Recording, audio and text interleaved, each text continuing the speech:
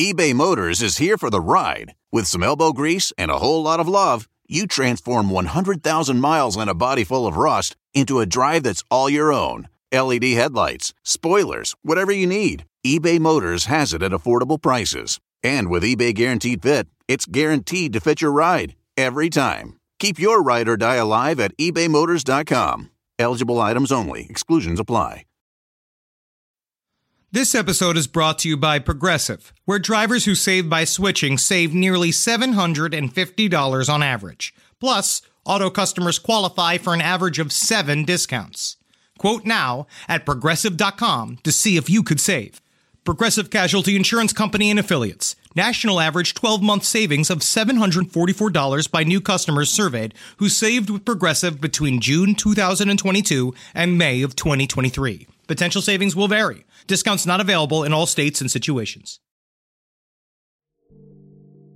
Hey everyone, big news from the boys of the Last Podcast on the Left. Check out The Last Comic Book on the Left, our most sinister comic anthology. It now has a volume 2.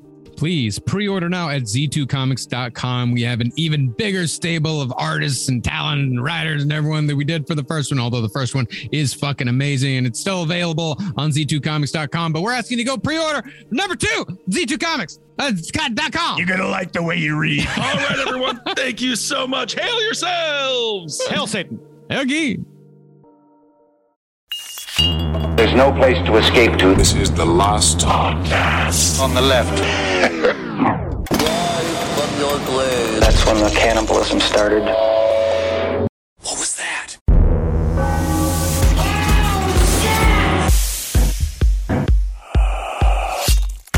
We see the Greys down in Africa. Whoa, this is awesome. Seeing those Greys down in Africa. I love Toto's new remix. That's it's a lonely one. It really is. Welcome to Last Podcast on the Left, everyone. I am Ben, hanging out with Marcus and hanging out with Henry. By the way, we'll be in Australia in January, where Toto is a real band, and they have more than one song. I know. And they listen to it unironically, and they're like, have you heard? Toto's going back on tour. And you're like, wow, I can't believe that they're not all dead. It's true. There is a Toto extended universe in Australia. It's very bizarre. Can't wait to see you all there in Australia. Well, speaking of seeing things, today's episode, look to the skies. Thank you. Thank you. I'm glad he said it. The Ariel School phenomenon. We're going to get into it. Very good. The extraterrestrial encounter at Ariel School is one of the most credible examples of high strangeness concerning not just UFOs, but the alien phenomenon at large. Now, I have been obsessed with this story for a long time. Wait, what? This is one of those UFO group sightings, because we've covered a couple of these before, right? The Hudson Valley Triangles. We haven't really covered the Phoenix Lights, but I've done a lot of research into the Phoenix Lights. But and the Coronado Group abduction. Do you remember Definitely. that? Yeah, at the come hotel. here and see my penis. See what they did to my penis. Remember that guy? Of course, the ladybugs. You Yes. got them. But this story is, this sends a chill up my spine. And I don't know if it's just because you say credible, and it is, because there's so many, there's up to 60 witness accounts corroborating what happened on this day. But there's also just something creepy about kids being serious. Yeah, I don't like it. And it's endless footage of it. So if you're one of those people that gets really creeped out in a movie when you see a child going, Haki Tati. I don't like it whatsoever. Twins, get out of here. What was that one movie with Nicole Kidman? The Eyes others? wide shut. The Others. Okay. The others. What was that line? What was it like? I'm the daddy now. What was it? I'm the daddy now, daddy. What was it? Eyes Wide Shut, by the way, the longest film shoot in history, over 400 days for that big old orgy scene. Wow. That is true. Is that true? That orgy scene took 400 days to shoot. I swear to God, it's the longest consecutive movie ever shot. And that's why Stanley Kubrick died like a day after it was done. He worked very hard on it. And then they put all those people in front of all the fucking. I don't know why. All right. On September 16th, 1994, at least 60 school children between the ages of 6 and 12 reported that a UFO landed just outside of their school near the Zimbabwean capital of Harare during recess. Then, 2 aliens allegedly disembarked and communicated with the children. Bye, Nike. Whoa, these guys are really freaking cool. It a little bit sounds like the beginning of Black Panther. This is really fucking frightening. This whole thing is really, really frightening. I had nightmares last night. You did. Now, while no adults witnessed the event, the accounts given by children afterward were fairly similar but inconsistent. However, this is exactly what we want to hear. Yes. Why? See, if these children had collaborated on a story either before or after the alleged event, then their accounts would be virtually identical. Identical. Intriguing indeed. Identical. But since eyewitness testimony is the least reliable of evidences, the inconsistencies in the children's stories actually makes it more likely that they weren't making it up, because that means they're all remembering the event from their own points of view. In other words, more or less the same is actually better than exactly the same. According to John Mack, who was he was the head of I believe the psychology department at Harvard. Yeah, we're going to get into him, definitely. Oh, yeah. But he ruined his whole career getting involved in this case. And what he says is true, because he says that is what's really interesting and that is the most compelling part of this entire tale, is seeing in stereo an event happen. Because he's like, when you hear all the multiple different points of view coming from kids of all different ages, they kind of puts together an entire picture where you see the same story happen, but from 60 different perspectives. Isn't that interesting? You can always trust a Harvard professor, especially one that's obviously stressed for money. You can almost see him calling Jeffrey Epstein and just being like, I'll give you 3 more kids. We actually got a bunch in Zimbabwe. No. This is before. No, this caused him to leave Harvard. Okay. And actually, Harvard hated him. Harvard actually tried to take him down. So he was kind of the odd man out at Harvard. So he's not taking any money. All right. Okay. He distinctly died in poverty. Okay. I have been put in a different place than I was. Yes. He's not ordering cheese pizza, Ben. Just so you know. My God. Oh, my God. Which is why I always got the nude buffalo wings. Because those are for adults. Well, have a little fun with it. Get some peppers on there anyway. Well, to the point of being believed, most of the teachers at the Ariel School thought that the children were telling the truth when they said a UFO landed and aliens talked to them. And that includes some of the teachers who very much didn't want the children to be telling the truth. There was one woman who said she lived at the school and she really did not want it to be true, but she couldn't help it. She couldn't help but believe them. In a recent documentary called The Ariel Phenomenon, which was truly blew my fucking mind. It's great. It was good. But they do a meeting amongst the teachers talking about the parents' perspective. And they were like, you got to wonder which way the parents are going to go, which way they're going to flip and how we handle it. Because we're not trying to create a divide between the school and the parents. We don't know how they all feel about this group sighting. Could mess with their religion. Because distinctly, there was very few adults that saw or heard any of the event. It was all the kids. And it was just weird when the aliens landed, they offered the kids candy. And it was like, never get into a UFO. No, they warned about the environment. Is that right? So I have a question. Did the woman just live in the school and then they made her a teacher? Or she was a teacher and then she decided to live in the school? Have you heard? I did not know, but I actually just read this. I think Betsy DeVos put that in there. There is a squatters' rights provision amongst the Department of Education. Okay, interesting. Well, as one journalist put it, if the children were all lying about what they saw, then one of them would have cracked, and they would have cracked fast. Because it's not like all these kids were getting positive attention for this. No. Because that's one of the things that people talk about with the satanic panic, is that's how, these children came to make these wild allegations about being flushed down toilets and so on and so forth, is because they kept getting positive validation every single time that they told the story. Like they would be, they would tell the story. They get pulled out of class. They get pulled out of class. They'd get taken out for ice cream afterwards. They'd get gifts, positive validation over and over again. This was not the case. It was quite the opposite for some of these kids. It also corresponded exactly with the cover of the Ghoulies. It does. But we read the book UFOs Over Africa by Cynthia Hine and that documentary, The Ariel Phenomenon, and it really shows the book really shows what it was like to have boots on the ground during the time, at like days after the event. And the documentary shows these kids who are haunted by it. So they did not have a great time. 20 years later, 25 years later, they're all like that's the part of it that really freaked me out, was them.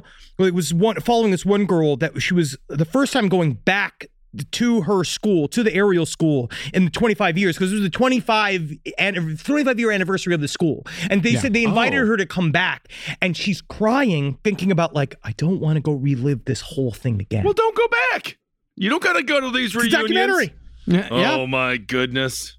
Yeah, I mean, that's the thing, is that none of these kids ever went back on their story, as much as some of them very badly wanted to forget all about it. The event, as Henry said, still very difficult for these people to talk about. One witness in that documentary, she said that she hadn't ever even told her husband about what happened to her at Ariel School. Well, you're going to want to mention that on the first or second date. It's kind of cool. Well, this is interesting because they have a lot of this perspective, which I feel is now more outdated thanks to what has come about in the last several years, that talking about this in polite society would distance you from them. Yeah, I mean, that's what a lot of the people said. You know, they said that they never talked about it because people would look at them like they were crazy if they ever did bring it up. So they just sort of pushed it down as hard as they possibly could. Just jam it down. Because then what it does is turns little comedy eggs. That's what emotions do. Oh, that's fantastic. I love that kind of suffering. Yeah, that's why sometimes I'll just have a panic attack at the refrigerator. I don't wonder, what is that? What's that one thing? Henry, you're looking at the sausages. You've been looking for 5 minutes. Yeah, I'm thinking about a lot of different things. Yeah? It's kind of funny how no one ever asked how the sausage is made. Everyone always asks how the sausage is made, but no one ever asks, why is the sausage made? Well, the Sawyer family's got to stay in business, and Leatherface needs a job. Now, as far as outside verification goes, Henry already mentioned this guy. The children were interviewed and studied after the fact by a Harvard professor of psychology named Dr. John Mack, who was, at the time, studying the concept of alien abductions from a psychological standpoint. And while Dr. Mack traveled to Zimbabwe with as much skepticism as he could pack, he came away from those interviews absolutely convinced that these children had not only seen a UFO, but had interacted with extraterrestrial intelligences. They saw something, and it was not identified. I know what I saw. But they're children, so I know what I saw. But the kids weren't as adamant about it. Kids are just more naturally open. Interesting. Now, the Ariel School was located in the town of Ruwa, right outside the capital city of Harare in Zimbabwe. And while the surroundings were not particularly wealthy, the Ariel School itself was an expensive private institution attended by the children of affluent families. Or as the head of MUFON Africa, Cynthia Hind, who is the Mrs. Doubtfire of ufology. Hot flashes. She's also very similar to Dame Edna. Dame Edna. I love Dame. She does. She has that look. She said, "Oh, won't you believe? Oh, the school certainly wasn't inexpensive." Not inexpensive at all. Julia Childs, a CIA asset. Yep. And of course, if you do make money on OnlyFans, you're ass-fluent. This is great. Really great stuff. I'm glad you say that. I'm glad you didn't tweet it. I'm glad you save it here, man. Yeah, Right I here. share it. I just share it with the people who I know are going to love it. Well, small at around 250 students, the Ariel School had a student body comprised of an array of multicultural backgrounds, including students from the UK, Europe, Asia, America, Australia, and Zimbabwe itself. As such, the kids tended to interpret the encounter in line with their cultural background, with some children attaching the aliens to native folklore, while others used pop culture as their touchstone. In other words, their brains did the best they could to process the high strangeness that happened in front of them. From what I could understand when it was said in that documentary is that running water was a luxury at the time, and so was electricity. So they didn't actually have a heck of a lot of connection to the pop culture world. I mean, like they did have some things, but The not American a heck kids, of a lot. the English kids, they did, They did. But if you count what Cynthia Hind says about this idea of, and what John Mack actually posited too, because he said that your surroundings and the way you grew up, it creates sort of like a psychic net. It's a psychic world. It's like, it's your whole series of connections. And Cynthia Hind said the people that were kind of more like that lived in the country, they had a more personal relationship with the spiritual. Right. Yeah.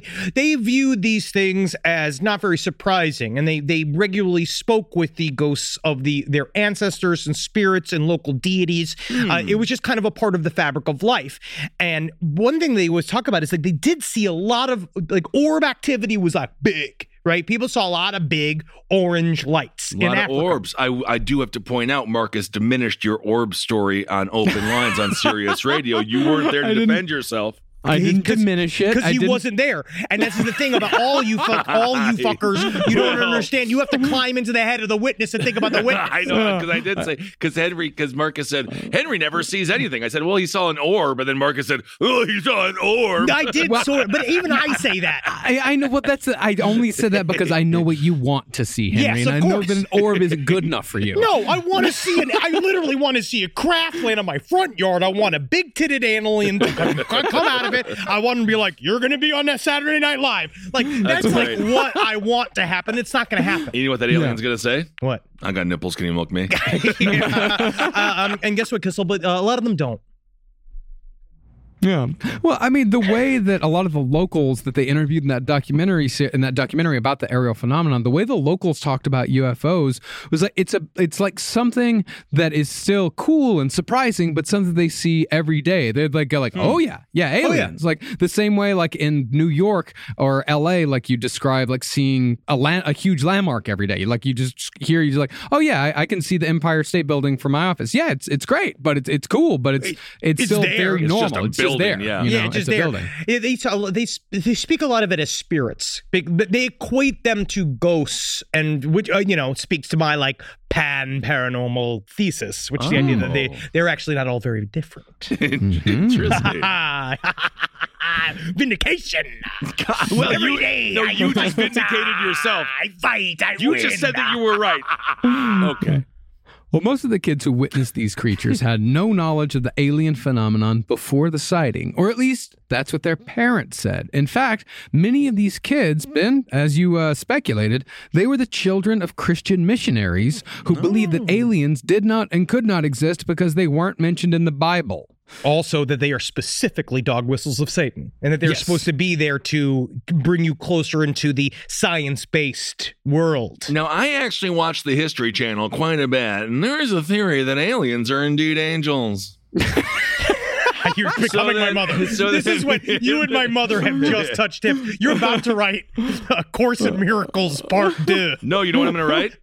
What? Angels in the infield. Because I am on fire today, by the way. I don't think I'm going to get enough credit. Yeah, but the audience is laughing. Let me get a fire extinguisher then for the rest of us. Angels in the infield. I also want one of our metal bands out there to write an album called Dog Whistles of Satan. Yes, you can't hear him. It's silent, but trust me, the sound is there. It's working. Well, this belief that aliens can't exist was, of course, highly detrimental to some of the children. One child, a 12-year-old Canadian from a highly religious family, had to leave the school and then the country itself because he was so disturbed by what happened. And it was made even worse because his family refused to let him even talk about it. Yeah. For most of these kids, the only possible source of information about UFOs came just 2 days prior, when UFO sightings across southern Africa lit up the skies. Now in this, we've got meat for both the skeptics and for the believers. I tell you what, I received so many phone calls within a 3-day period. I received more phone calls than the time I fell down the flight of stairs. Yeah. My dress was ripped off by the banister in front of the entire collection of the Souls Union of South Africa. Well, and they all saw my breasts flop in sweat, and they saw the bruises form on my vulva. Oh my Just in front of them, and then the calls. Yeah, your vulva. But I did, and every single sighting of my vulva, I did write down and get accurate measurements for. Oh, that's fantastic. Being a member of MUFON. Kind of looks like a UFO, doesn't it?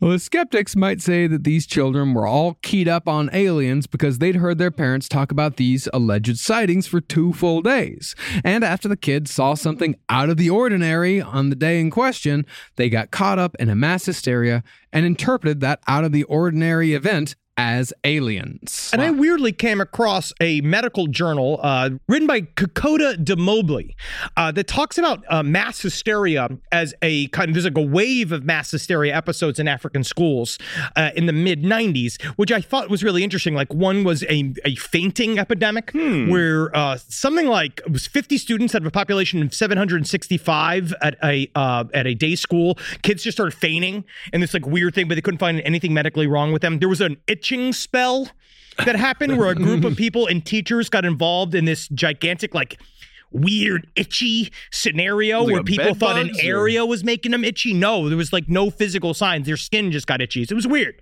Carbon monoxide, maybe. I remember Oprah had quite a scandal. What? With carbon monoxide? Or spreading it? No, with her school that she opened up. Yeah, I bet. Yeah, no, don't trust a television person to open a school. To do anything. Yeah. But the believers will tell you that alien encounters are often preceded by UFO flaps, small and large. Yep, wink. And it is precisely because people saw strange things in the sky in the nights leading up to the encounter that we should be more open to believing the children. Oh, yeah. But concerning those sightings, multiple people across Zimbabwe, South Africa, Botswana, Mozambique, and Zambia all reported seeing strange objects in the sky in the 2 nights leading up to the incident at Ariel School. Now, at first, these sightings were dismissed as a meteor shower. And I knew that was impossible because the meteors had just taken a bath. Oh, isn't that something? As opposed to a meteor shower. That's a great joke, Ben. That's a really great joke there, Kissel. Real funny stuff.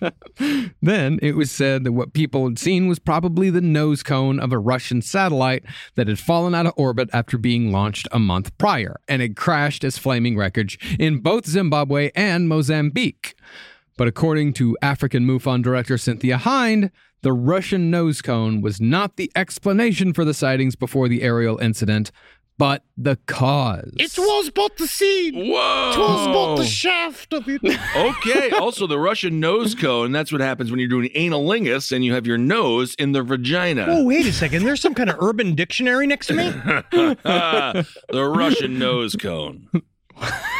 Honestly, I don't know why we're trying to get into so fast. Come on, take me to dinner first. I'm not doing that to you. You're doing this to me today. No, that's gross.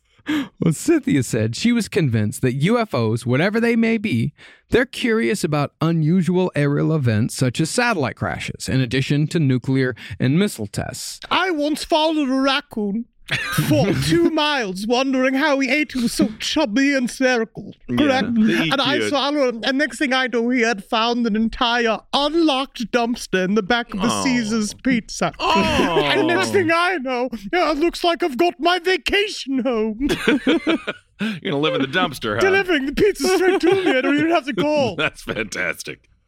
And to be fair to the skeptic side, satellite crashes and aerial mishaps do often coincide with UFO sightings.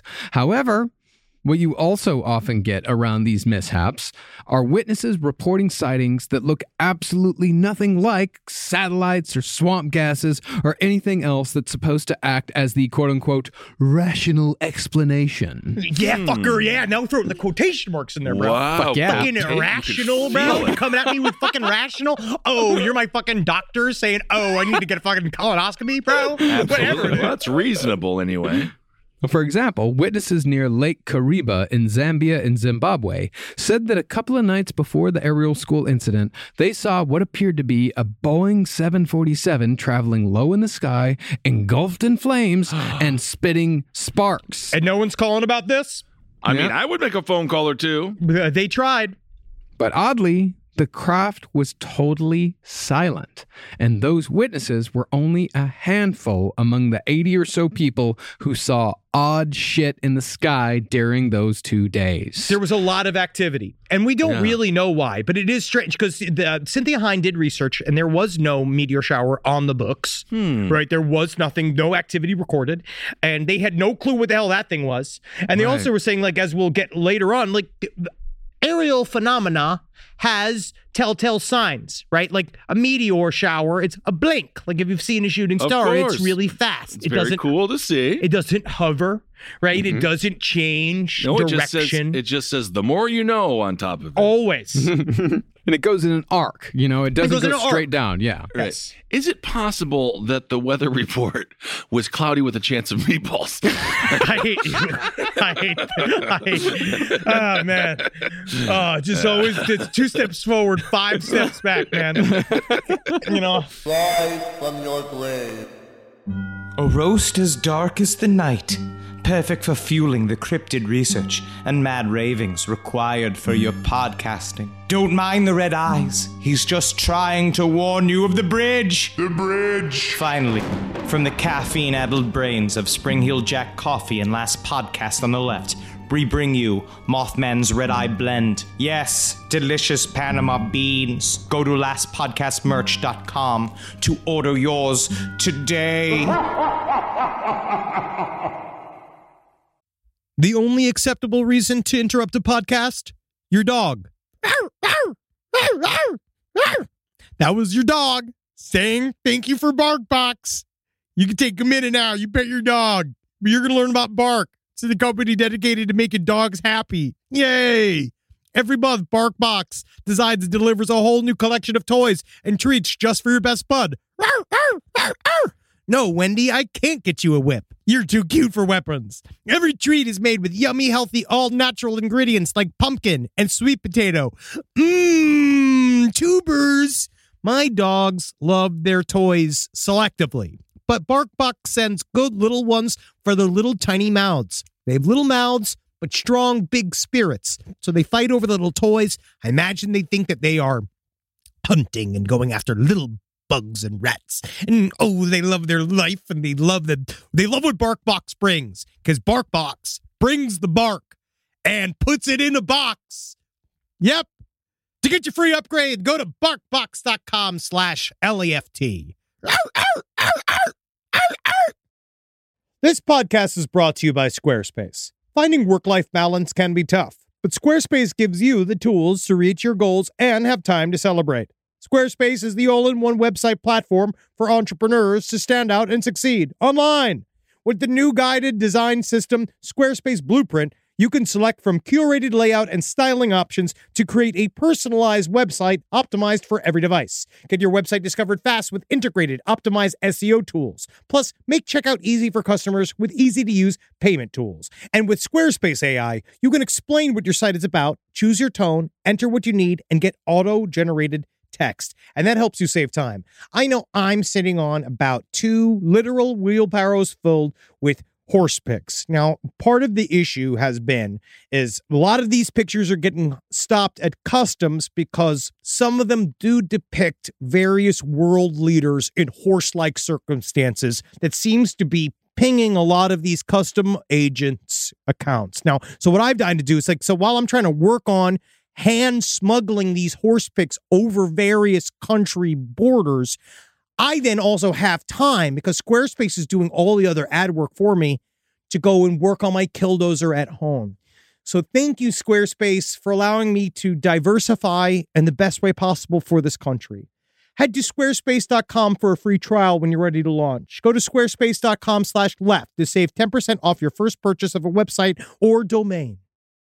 Every day, I fight to set my child up for success, which is why, as I sit and read Carmi and Wendy Doon, trying to explain to them the concepts of the savior complex not working, doubling back on itself, the concept of what does it mean to be a living God? What are those limitations? What are those expectations? And honestly, I know they just want chicken. But there are kids out there that need this type of direct help. And IXL Learning is an online learning program for kids covering math, language arts, science, and social studies. IXL is designed to help them understand and master topics in a fun way, not unlike me reading children Dune Messiah, getting to about 365, seeing where they're at, see if they understand anything. There's no more grading these worksheets. IXL grades everything itself. 1 in 4 students in the U.S. are learning with IXL. IXL is used in 95 of the top 100 school districts in the U.S. You can't even believe it! You don't want to make an impact on your child's learning? Get IXL now. And Last Podcast on the Left listeners could get an exclusive 20% off IXL membership when they sign up today at IXL.com/left. Visit IXL.com/left to get the most effective learning program out there at the best price. Now, when it comes to the Ariel School incident specifically, the event occurred at 10:15 a.m. when 60 or so children between the ages of 6 and 12 were outside during recess. The reason why recess was so early that day was because, inconveniently for witness purposes, the school's 13 adult staff members were having a meeting. Therefore, only one adult was in the schoolyard that day, a parent volunteer named Allison Kirkman. Listen, they were trying to figure out how to fake the moon landing. I know what they were up to. They're also, trying to get back. They're trying to figure it out. There's a lot of scores settled on that playground that day. Oh, now, yeah, one teacher there, just a parent teacher that's supposed to watch over. They don't know the feuds. They don't know the beefs. Yeah. Oh, yeah. It's like Washington Heights on 9/11, man. All kinds of shit's going on. Everybody's getting shipped. That's when all the members of MS-13 are actually 13. But Allison Kirkman, the only adult out there, she was running the snack bar. And even after a student ran to tell her, come look, there's a fucking alien out there, she refused to leave her post because she was afraid that someone was going to rob the till. One of you, oh, sick and tired, all your lies. All right, you come and tell me. I know what happened last time. You said, hey, go look, there's a Bigfoot out there. He's asking for you by name. I get out there, it's just a tall bush. I come back, the lollipop's gone. All the lollipops are gone. I like the strategy, to be honest. But it is funny because she in UFOs over Africa, she is hardcore. She's really just saying like, I will never leave this stand. I don't care what these kids have to say. I don't care if there's a group beating happening. I mean, she's there to protect all of the candy. Well, it's vital. But not the children. Well, the children love the candy. The rules are in place for a reason. Exactly, Ben. You're the right. children love the candy. I guarantee you the reason why she didn't fucking leave her post is because someone had said, hey, there's a zebra over there. And then she runs over there and she comes back and all the fucking Tootsie Rolls are gone. Every single one. Again. I can't stop 5 of them. If it's 5 in one go, they're moving 4 different directions. Now, the children said that they were gathered around some brush and overgrown grass near the playing field when they saw something flying near the tops of the trees. One kid said that the aircraft looked natural and that it was shaped like a rock, it reflected light, and it had water dripping from it.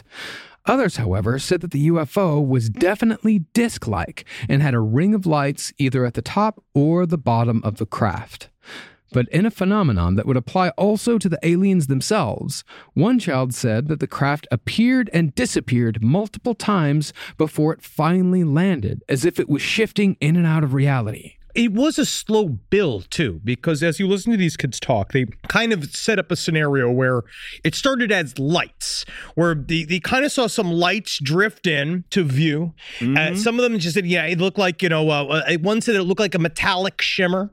One said that they just saw maroon, right? They just saw a patch of maroon in the sky, but it slowly coalesced into a shape. And then more people started seeing the shape as well. And then different shapes. But it's weird how it's like it became solid as they were watching it. Well, perhaps it was getting aroused. Yeah. Yeah. So again, now he is actually just accusing a craft to be a pedophile. Like he's just saying a that's how far it's object gone. is a pedophile. That's how far it's gone. Yes, a high strangeness object. Some otherworldly dimensional thing. Craft thing. Oh. It's probably a pedophile. You gotta be Folks, let's see the documents, folks. Tactical death. Flight of the Navigator. Did that not court a very young man? I don't know. Your stepson's going to hear a lot about this. Well, another kid said that the ship disappeared and reappeared 3 times. And he and the others said that the larger craft was also surrounded by 3 or 4 smaller objects. But since the UFO was shining with such an intense bright light, it was hard to get a look at the satellite craft. Once it got closer to the ground, there came the noise. The kid said that it buzzed loudly with a high-pitched frequency, a sound that one girl described as, quote, machine bees, which got bigger and louder as it got closer.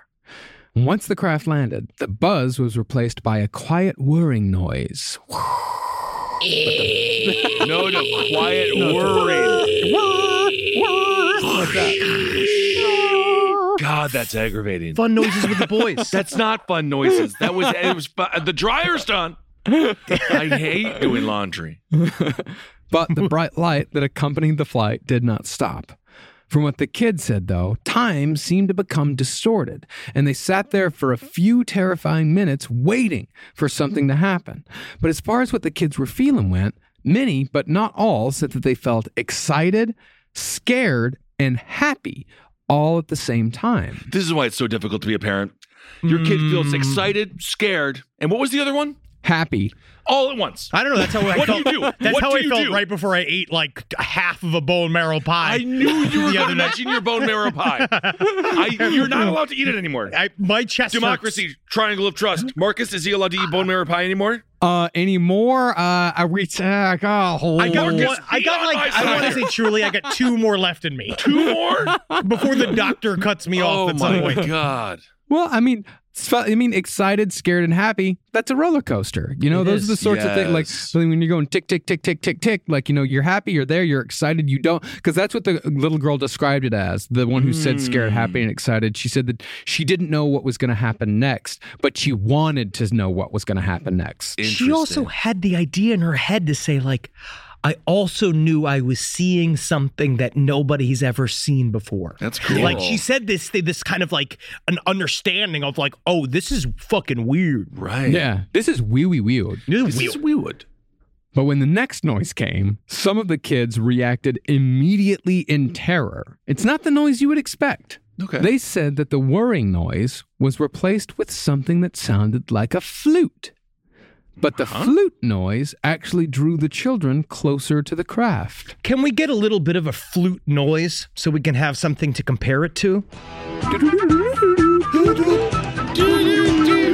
We should actually put in some sample of Jethro Tull. Jethro Tull, they beat Metallica, best metal album of the year. We'll always be mad about it. Then, multiple creatures, either 2 or 3, depending on what child you asked, departed from the craft. Again, the descriptions of the creatures varied from child to child, although all the descriptions were within reasonable parameters of comparison. I mean, this is where it gets fucking crazy because they all came out looking like fucking Kanye 2022. Yeah. It's all the all black, you like got big boots. Interesting. I mean, this is why the jury system is innately flawed. Yes. But that's well, okay. memory in and of itself is technically an absolute way to look at reality. Yeah, I mean, this is all about memory, you know, and this is about trying to put together a full story from many different eyewitness accounts because that's what you say, reasonable parameters of comparison. One kid said that he saw a little 3-foot-tall man dressed in a black, shiny suit, sporting long black hair. Hey, kids. Hey, what's going on? In from out of town. Hey, I know. No autographs, okay? I'm just trying to get milk, right? Mr. Big. You playing with those jacks? Yeah. Record contract. Sweet. The eyes, which were much lower on the cheek than ours, were large and elongated. Classic alien gray eyes. Down the grays down in Africa. However, the eyes were described by one child as having a rough texture, like American footballs. That one creeps me out. I love that one. That's weird. Well, I mean, if you think about it, if you look at like a close-up of like a fly's eyeballs, they do appear as if they have that rough texture. And so that's how I imagine these to look like. Every night I look at my fly. I look at it right in the eyes. Are you talking about sucking your own dick? No, I have a pet fly. Yeah, what's his name? Herb. Let's just not go into his fucking dumpster version of Snow White because I don't know what his life was like in that home. I have a pet ant. I have a pet fly. You need an exterminator. Yeah. Well, continuing in the alien gray vein, some of the consistent descriptions of the creatures were that their mouths were slits, the ears could hardly be seen, and the noses were almost non-existent. But drawing perhaps upon their cultural backgrounds, some of the local kids believed that these creatures were evil goblins. Whoa. Specifically, the infamous Tokoloshe. Yeah, the Tokolosh. We've covered the Tokolosh here and there. It has come up into our writings before, and we'll get into it again, but you're not supposed to be, like, super close to a tokolosh. Okay. It's very scary. A lot of the kids were really afraid that the things were going to eat them. Don't get too close to the tokolosh. Well, the tokolosh is it tokolosh or tokoloshe? I don't know. Tokoloshi? Tokoloshi sounds like a guy who's like purposefully mispronouncing it from fucking he's from Ohio. Yeah, it sounds like Luigi's plumber or something. Well, the tokolosh is a small, evil, mischievous, gremlin-like creature of Zulu folklore, sometimes used to scare children into behaving, i.e., be good or the tokolosh will come eat you or choke you to death in your sleep. Whoa. He's like the Lechusa or the boogeyman. The tokolosh, I believe, also steals your penis. That is a common fear. I believe the tokolosh comes and he takes your sexual prowess as well. He just takes your penis, huh? I do know that it is one folk belief that if you put your bed on bricks, like if you put your bedstand on bricks, then it's going to make the bed too high for the tokolosh to climb up on, so the tokolosh isn't going to steal your penis or choke you to death while you sleep. Oh, it can extend its own penis to any length. Isn't that nice? The tokolosh is a single buttock. Any length. One butt. First, you must summon the tokolosh. I'm going to know. Hey, now, why are we doing this? You can see his huge penis. What do you mean it has one butt? Yeah, and what do you mean? Don't we have one butt? It has because it can extend it to impregnate women. But any length means that can it reach from here to the sun?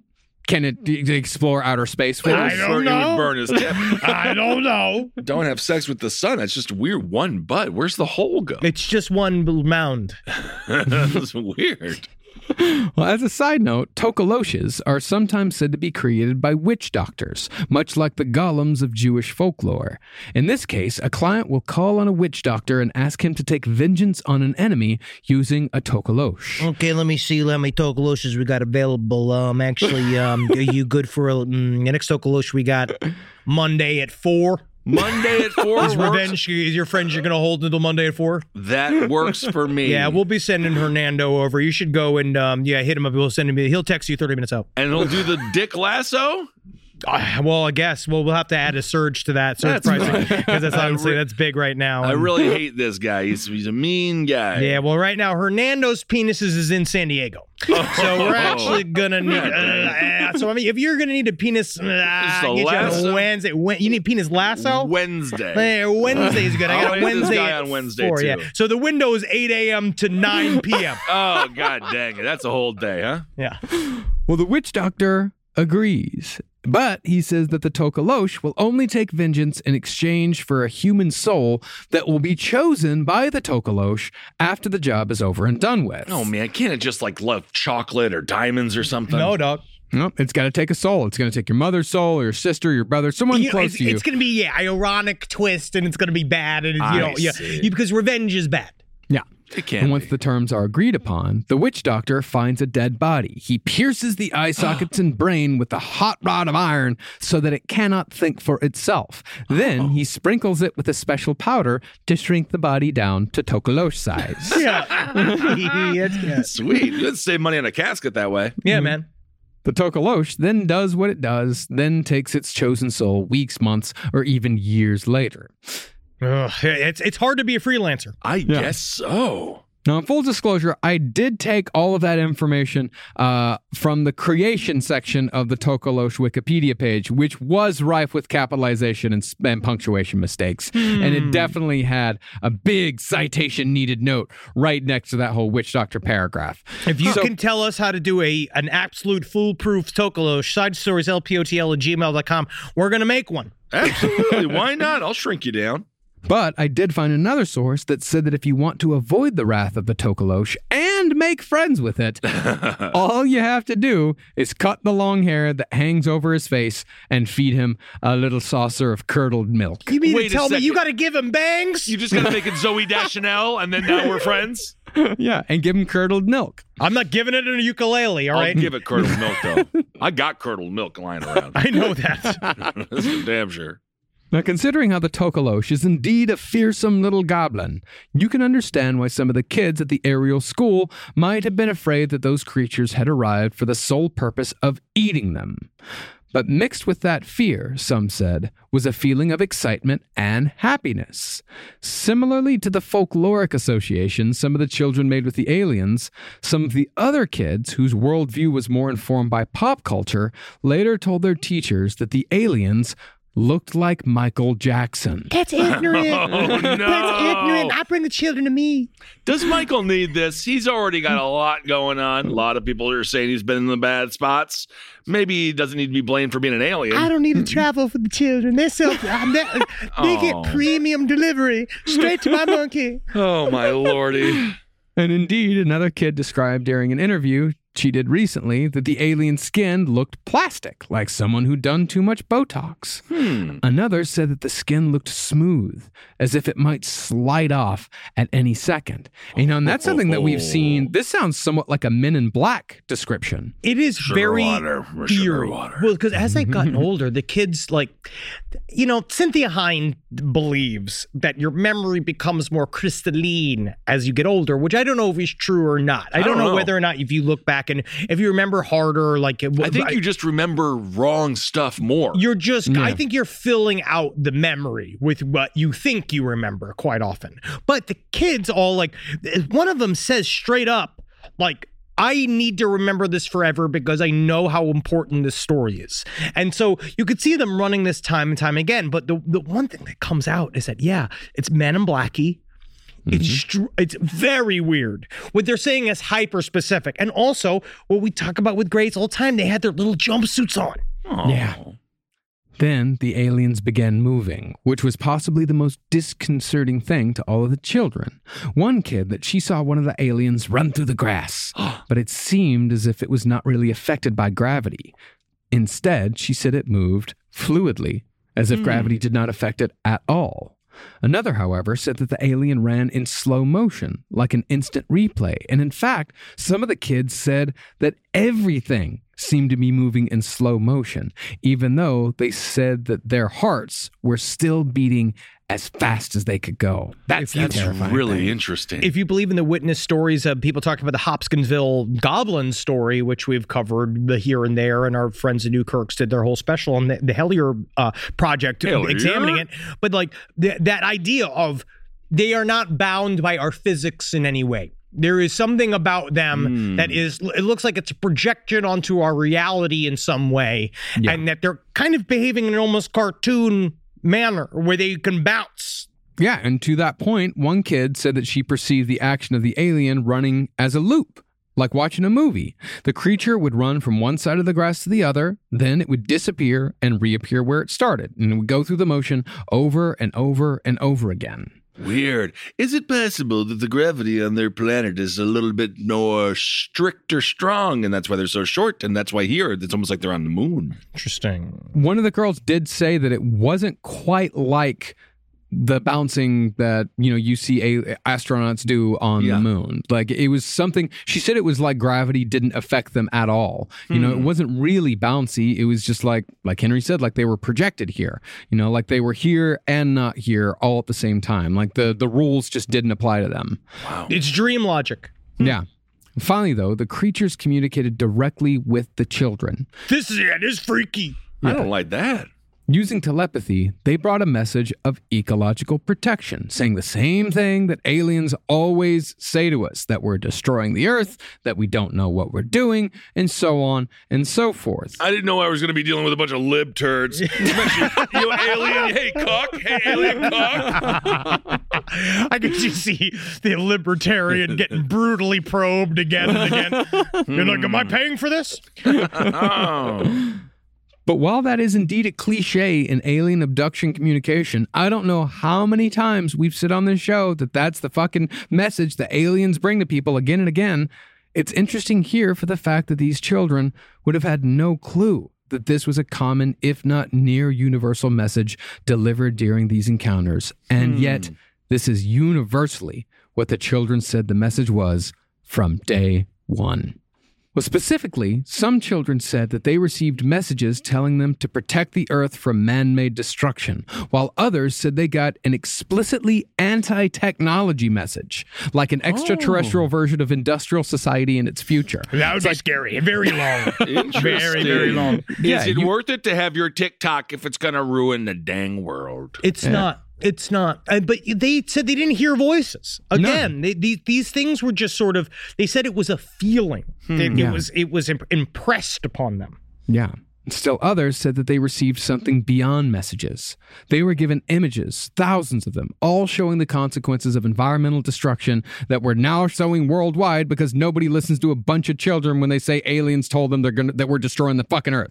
I don't know why they don't go to somebody in power. They're always talking to some dad in Florida or some housewife in Massachusetts telling them that they got to, or it's a bunch of kids in Zimbabwe saying, hey, we got to get the fucking Earth back on track. And that's not the people that have the power to change those things. When you go, when you talk to people in power and then they explain to you how Exxon is just really important to their campaign. Yeah. And without Halliburton on board, we just don't see how we're going to get to power. If you're the aliens, go to children. I actually think it makes sense to go to children. I could see any senator of any political party. If you have an alien in front of them, they're still going to be like, well, you can't vote.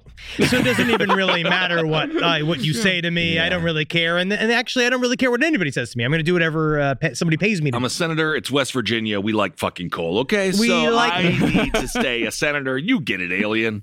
Have the aliens take over the airwaves. Put together a PowerPoint presentation. Show everybody. It didn't go well when the War of the Worlds aired. I don't think people handled it very well, Marcus. I just don't know if PowerPoints are going to be the thing that fixes everything. I think what they need to do is... If they have a fucking PowerPoint, I'm not going to trust her from the future. Yeah, absolutely not. Live from your grave. Hey, what's up, everyone? How you doing? Ben Kissel here with Henry Zabrowski. Yeah, it's me, man. Yeah, bro. Henry Zabrowski is smoking some of that sweet last podcast on the left, babe. So go out there and purchase yourself some. I hope you enjoy it. We have sativa, we have indica, and we have a hybrid. And I have to tell you, from my personal experience, they are wonderful. Super tasty live resin. You really get the delicious weedy taste, which is what I like. And 3 different experiences. You go to your local vape store and get it. Absolutely. Thank you all so much for supporting the show. We absolutely love you. Can't wait to see you on the road and get that vape, put it in your brain, and have a good time. And if you want us at your favorite weed store, give them a call and ask for them by name. Absolutely. Last podcast on the left, it's weed. Hail yourselves, everyone. Hail Satan. Boy, Texas Pete is a sauce that allows you to sauce like you mean it. It's what people gather around, it's generosity in its simplest form, and it's a swagger people have who know what's good. Each Texas Pete hot sauce is packed with bold, balanced flavor. This signature tanginess is what makes it a legendary hot sauce that can be used on just about anything. It's been at the center of dinner table since 1929 and is still heating things up today. You're definitely going to want to try every flavor. The original hot sauce has a famous secret blend of fermented peppers. The hotter hot sauce is 3 times hotter than the original, and not for the faint of heart. Sabor by Texas Pete adds authentic Mexican flavor, and their dust dry seasoning matches the flavor of the original hot sauce in a flavorful dry rub. Tell you what, the other day I was having myself a good old refried bean burrito, and I wanted a little bit of kick to my morning, so I got myself some Texas Pete sriracha sauce, and I smothered those refried beans and that cheese and them eggs in a whole bunch of chai, and it started off my day correct. Texas Pete, sauce like you mean it. Visit TexasPete.com and use the store locator to find Texas Pete products as well as purchase sauces and get recipe inspiration. And use the promo code PODCAST24 for 20% off at TexasPete.com. This show is sponsored by BetterHelp. It says here I have to talk about something I need to get off my chest, and I guess I can share it here. I eat mayonnaise for fun. It's a hobby of mine, and it's an addiction. And it's a daily weight on my life. How much I need whipped egg whites and oil crammed into my veins. as soon as I wake up. And a lot of people carry around a lot of different stressors, big and small. Some people are presidents. Some people are soldiers.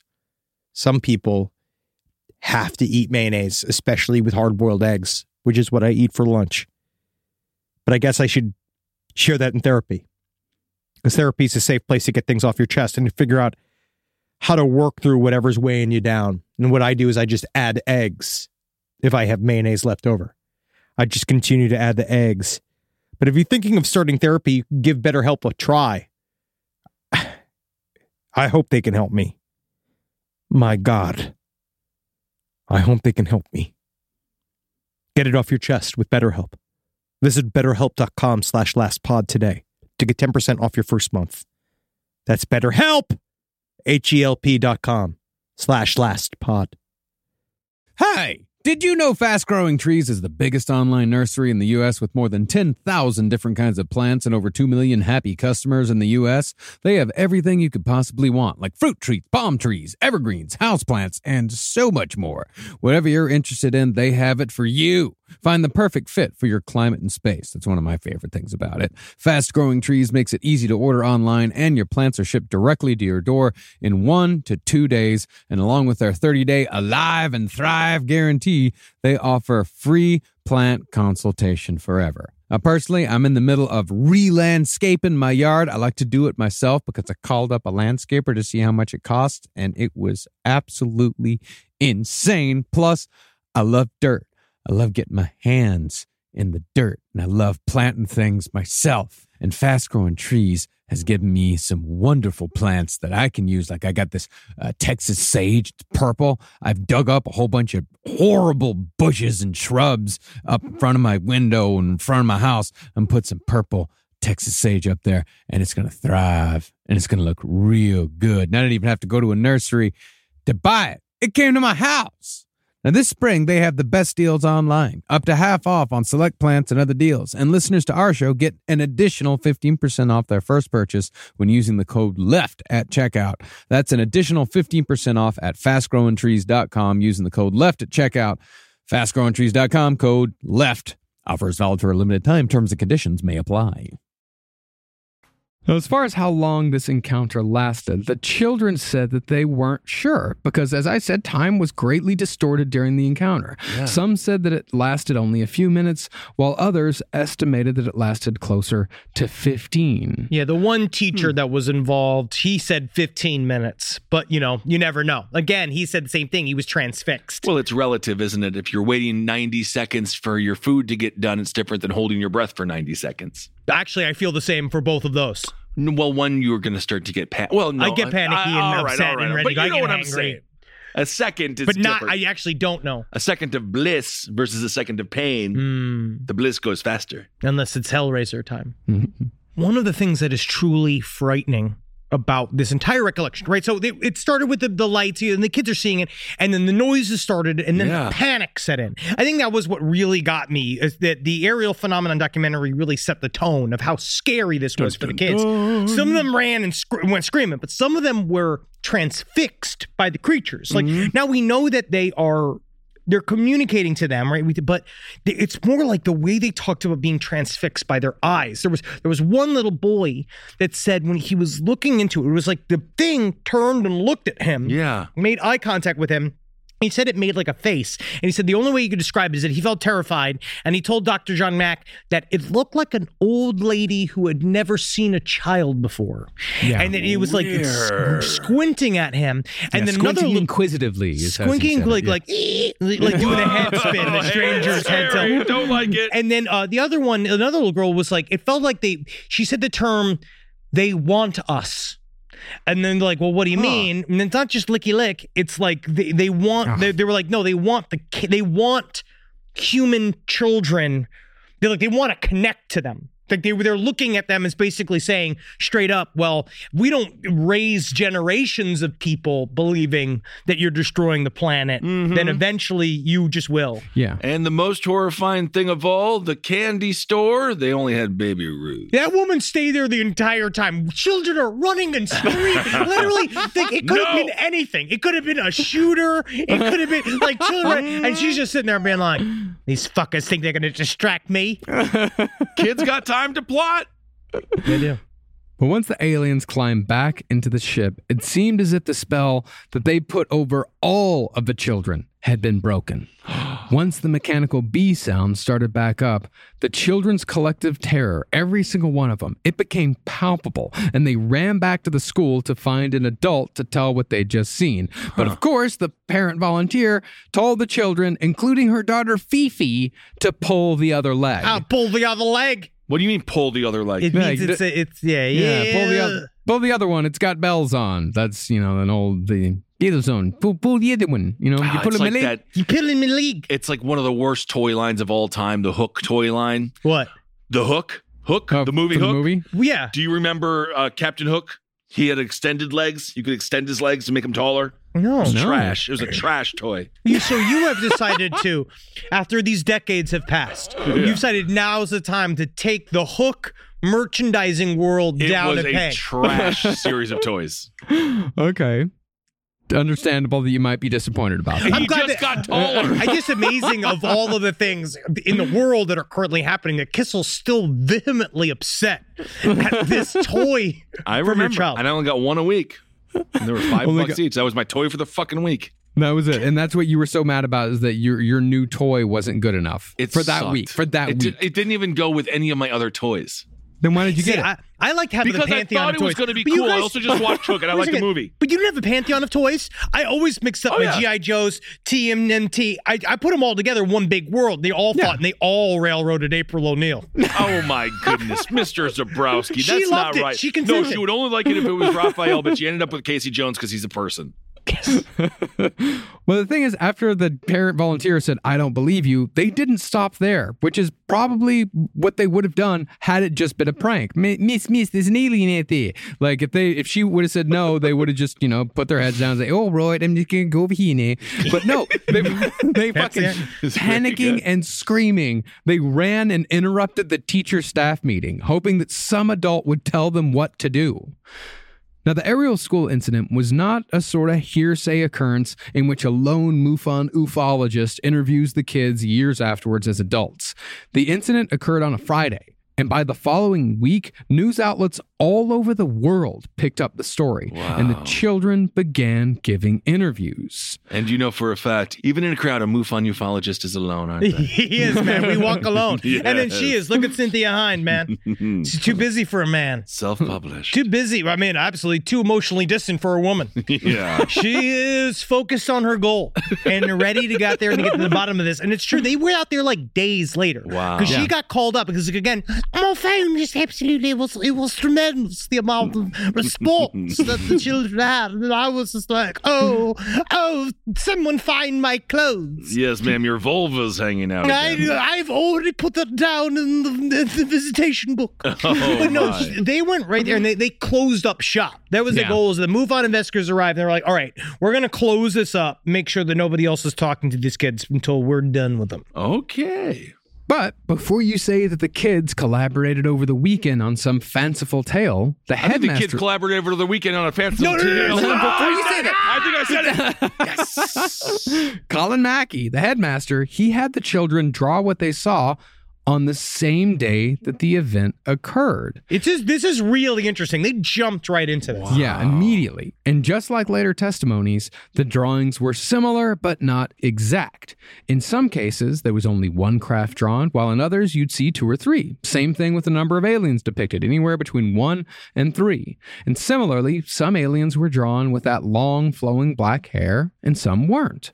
But what was most consistent across all the drawings was the shape and appearance of the alien creatures, who showed all the markers of being your classic alien grace. Whoa. It was straight down the line. Everybody said that they had saw the same weird teardrop-shaped head, tiny body, huge eyes. They all said it, and they didn't have the cultural reference. No. Like, they did not have Whitley Strieber's communion to know that's what we think aliens look like. No, this is this is not like 1999 in a Spencer's Gifts. They haven't seen like the ever-present 90s alien head for years upon years. This is completely outside of their cultural milieu. And as everybody who has had problems with these episodes in the past or in the future, anybody talking about ufology, you're talking about UFOs or ghosts, the paranormal, like, I feel like that's, again, they're like, well, right there. There's the rub, right? Is that they're all seeing something different.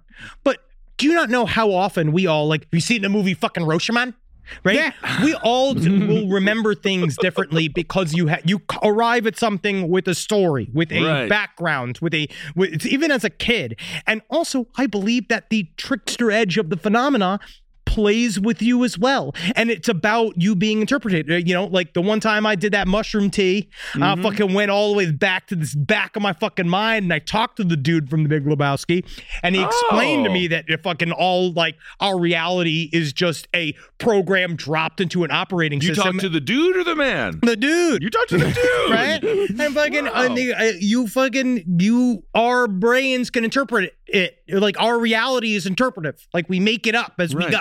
Well, I want to thank you for coming to our town hall committee meeting, Henry Zabrowski, on why we need to teach. And that's why parking violations shouldn't exist. Yes, and that's why we will take it into consideration, teaching both sides of the Holocaust. So thank you so much. Thank you. No, I just want to be able to park wherever my car fits. Two sides to every story. Two sides. And actually stricter parking rules.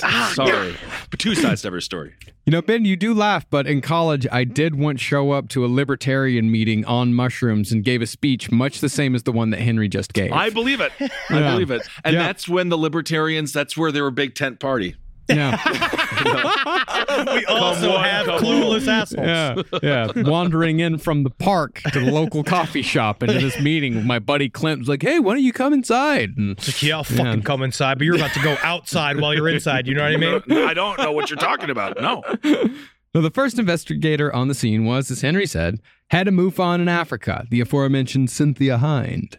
She began conducting interviews with children on September 20th, but Headmaster Colin Mackey put a stop to these interviews a few months later because it was greatly affecting the mental health of his students. Also, if you just the back of this book, this is just an example of Cynthia Hind's style.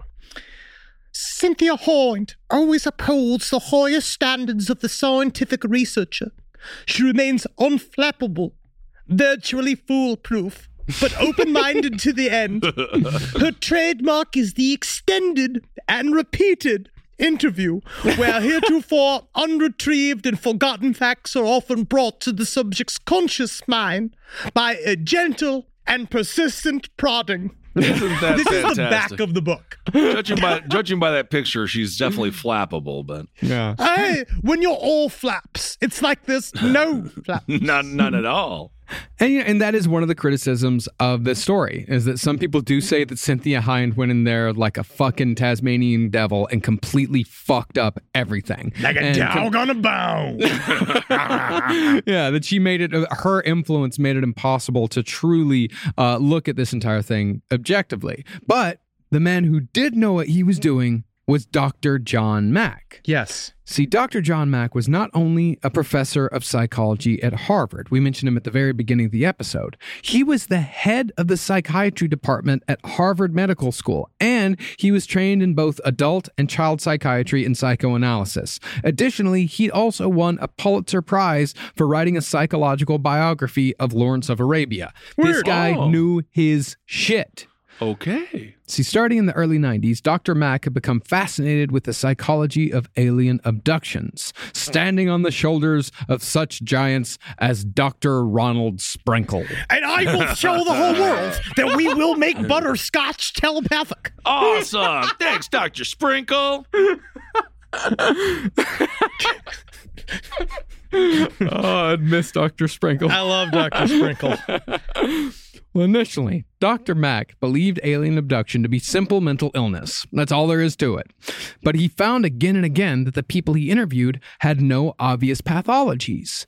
Instead, he found that there was a more spiritual and ethereal quality to what we know as alien abduction. Yeah, because I don't know if collecting gems fits in the DSM-4. Like, I don't know if that's a symptom of illness. I mean, it struck all of our mothers. Yeah. All of our mothers have the...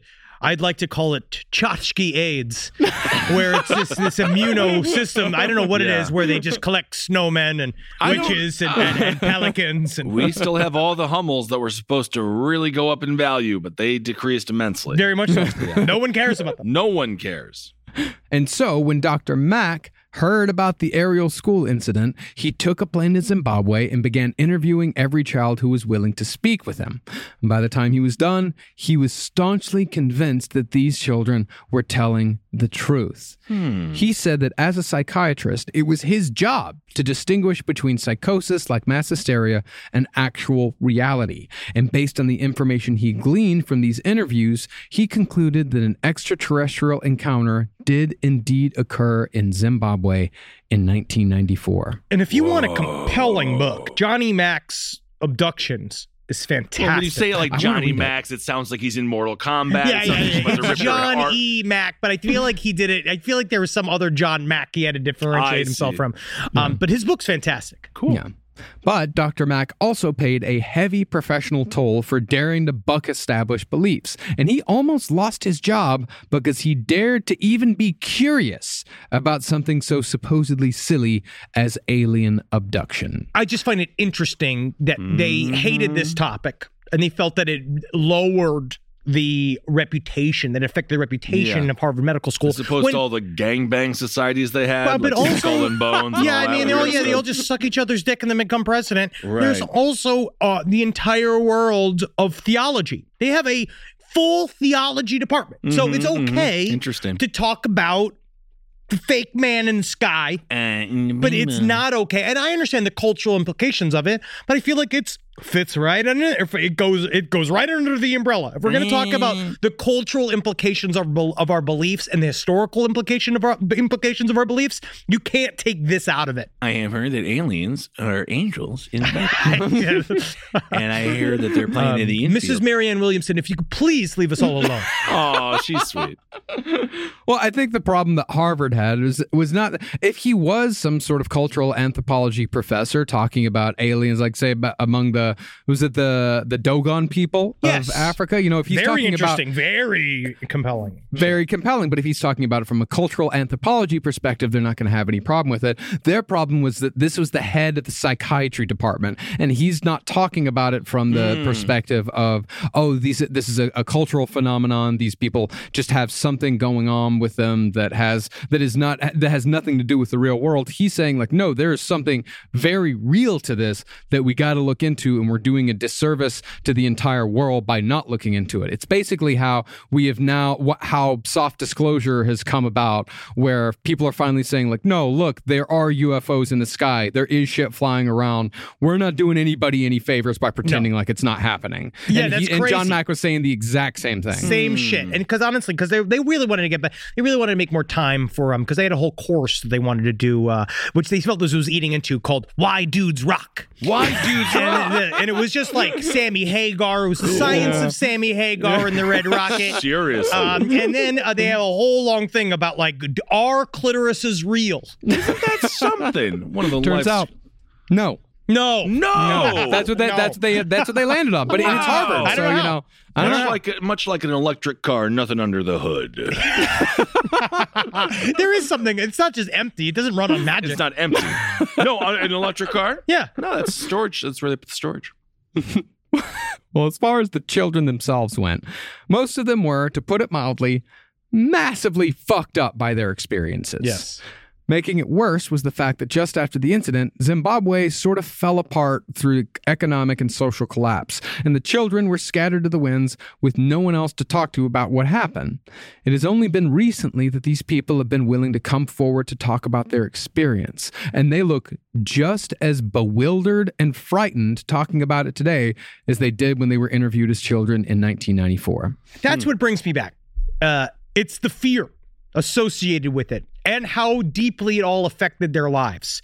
They are traumatized. Whatever happened that day, I will always kind of give the back door, like, we don't know if it's extraterrestrial necessarily, right? Yeah. I don't know what that means, right? But whatever happened, fuck these kids up. And they're not letting it go, because it was also the parents' fright, because what seemed to double their trauma was the parents' reactions to the kids, because the teachers were all just as freaked out as anybody else, because these kids rolled up and they're all saying the same thing, tears streaming down their face, saying we saw these things out in the field and they don't know what the fuck to do. So but half of them saying like it didn't exist, that traumatizes you. The other ones getting freaked out and screaming like we're all gonna die. That also fucks with you. Right. It's very difficult. And of course, Henry only gives the back door on Oink Oink Saturdays. That is where he gets on all fours. I'm glad that you say through our whole. That's all he heard. That's all he heard was back door. That was like the first thing you said out of it. And I had a salient point to make that was going to build upon your point. Sure. And then it's Oink Oink Saturdays. You're talking about a conversation, like a free-flowing intellectual meeting of the mind. Yeah. I don't even remember what it was anymore. No, of course not. Now I'll remember is Oink Oink Saturdays. So. And this is why Republicans win elections. Like, this is the exact problem we're seeing. Where's the lube? It's Saturday. It's Oink Oink Saturday. Oink Oink. He's owning the narrative. Well, what I was gonna say is that the teachers, most of them did believe them. The headmaster of the school, as much he very reluctantly would say like, yeah, it happened. Something happened. And weird. John Mack, and these parents are all bewildered as well, and there was that showed in the documentary, there was this like basically a PTA meeting where John Mack, all these parents come and John Mack just goes up and says, "Hi, very happy to be here. Probably don't want to hear this, but yep. It was aliens. Yep. And you see these teachers all like, oh, fuck. God, how are we going to fucking get our funding next year if there's aliens everywhere? You might get more funding. Who knows? Yeah. And for me, it's like, it's not necessarily the fear that gets me, because, there is something to be said about, fear traveling with you throughout the years. It's the bewilderment. That's what gets me on the interviews. Like still just totally like, I don't get it. I don't understand, because it hasn't, because Cynthia Hine uses the word crystallized, that their memory crystallized over the years. Feels like to me like it hasn't crystallized at all. No, they're all just as frightened and just as scarred by it, because again, it's an example of you're met with the moment of the extreme mysterious, right? There is no explanation. There is none. Whatever it was, maybe it all existed in a ripple of mass hysteria.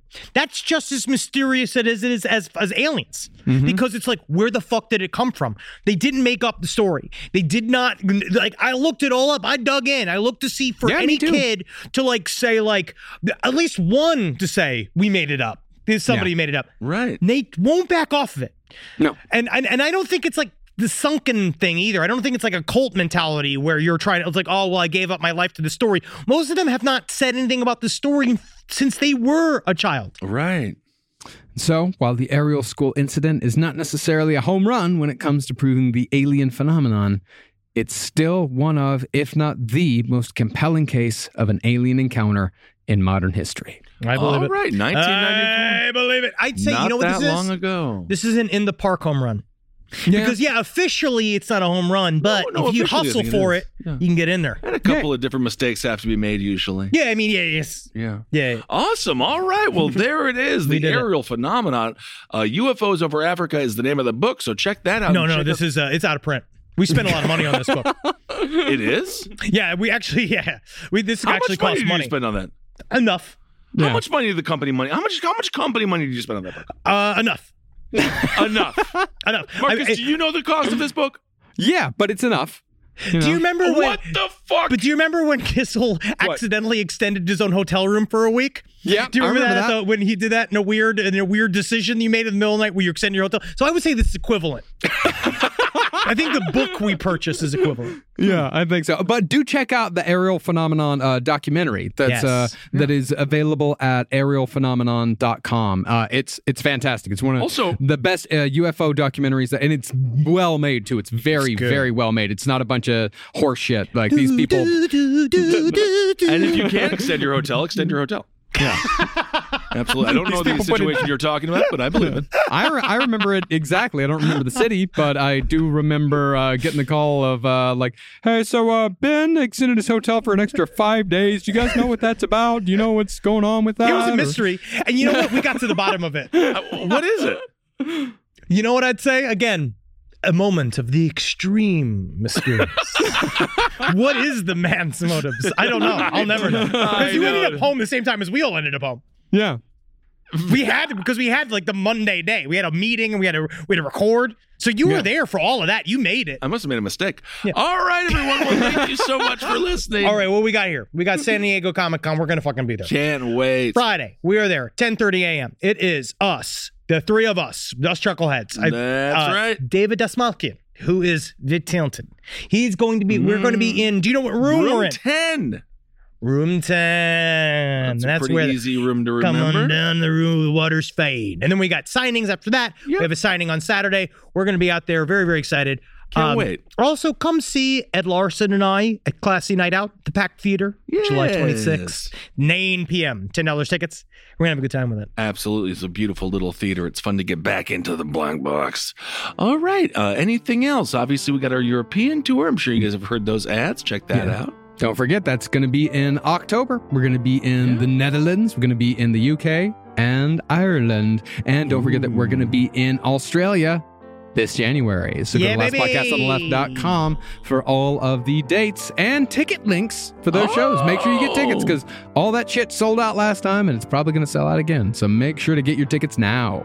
Thank you all so much for supporting all the shows here on the Last Podcast Network. And we want to mention that the Dark Rider Cruiser goes on sale this Monday. On Tuesday. Goes on sale this Tuesday. Yeah, it's by Priority Bikes. And I will say I am a proud owner of a Priority bicycle. They're fucking amazing bicycles. You like those bikes, right? I love the bikes. No, I've had a Priority bike for like 2 years now. It's Priority bikes are fucking amazing. So I'm not just a client, I also am a client. All right. Go cruising in a cruiser, you might find yourself a bruiser. And they didn't even give me a bike for free. I bought that fucking thing. Fantastic. So that's how much I love Priority bikes. Go get the Dark Rider cruiser. I just had to buy Black Rider. I just had to buy padded shorts for my exercise bike because it hurts my asshole and my balls. Yeah. It's fun. Little butt. Yep. Yeah, his little butt. And that bike doesn't even go anywhere. No, it really doesn't. It's kind of funny. I actually want to see you on it. It's Wendy sits and stares at me. All right, everyone, hail yourselves. Hail Satan. Hugging. Magustalations. Hail me. Look to the sky. Look to the sky. Look to the skies. Unless you're driving. Then look at the road, please. The road. Don't look at your phones. Don't look at your phone, no matter what. No. This show is made possible by listeners like you. Thanks to our ad sponsors, you can support our shows by supporting them. For more shows like the one you just listened to, go to lastpodcastnetwork.com.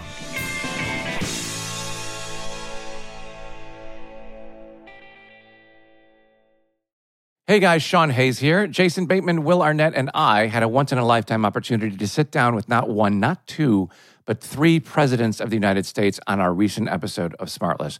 That's because President Biden, a returning guest, brought 2 of his favorite pals, former Presidents Bill Clinton and Barack Obama, all joined us for unforgettable conversation. It's a historic episode of Smartless as we pry into the minds of these remarkable leaders. We'll cover everything from their time in office, America's responsibilities in the world, and their personal passions in an episode full of some candid stories, insightful perspectives, and a few surprises along the way.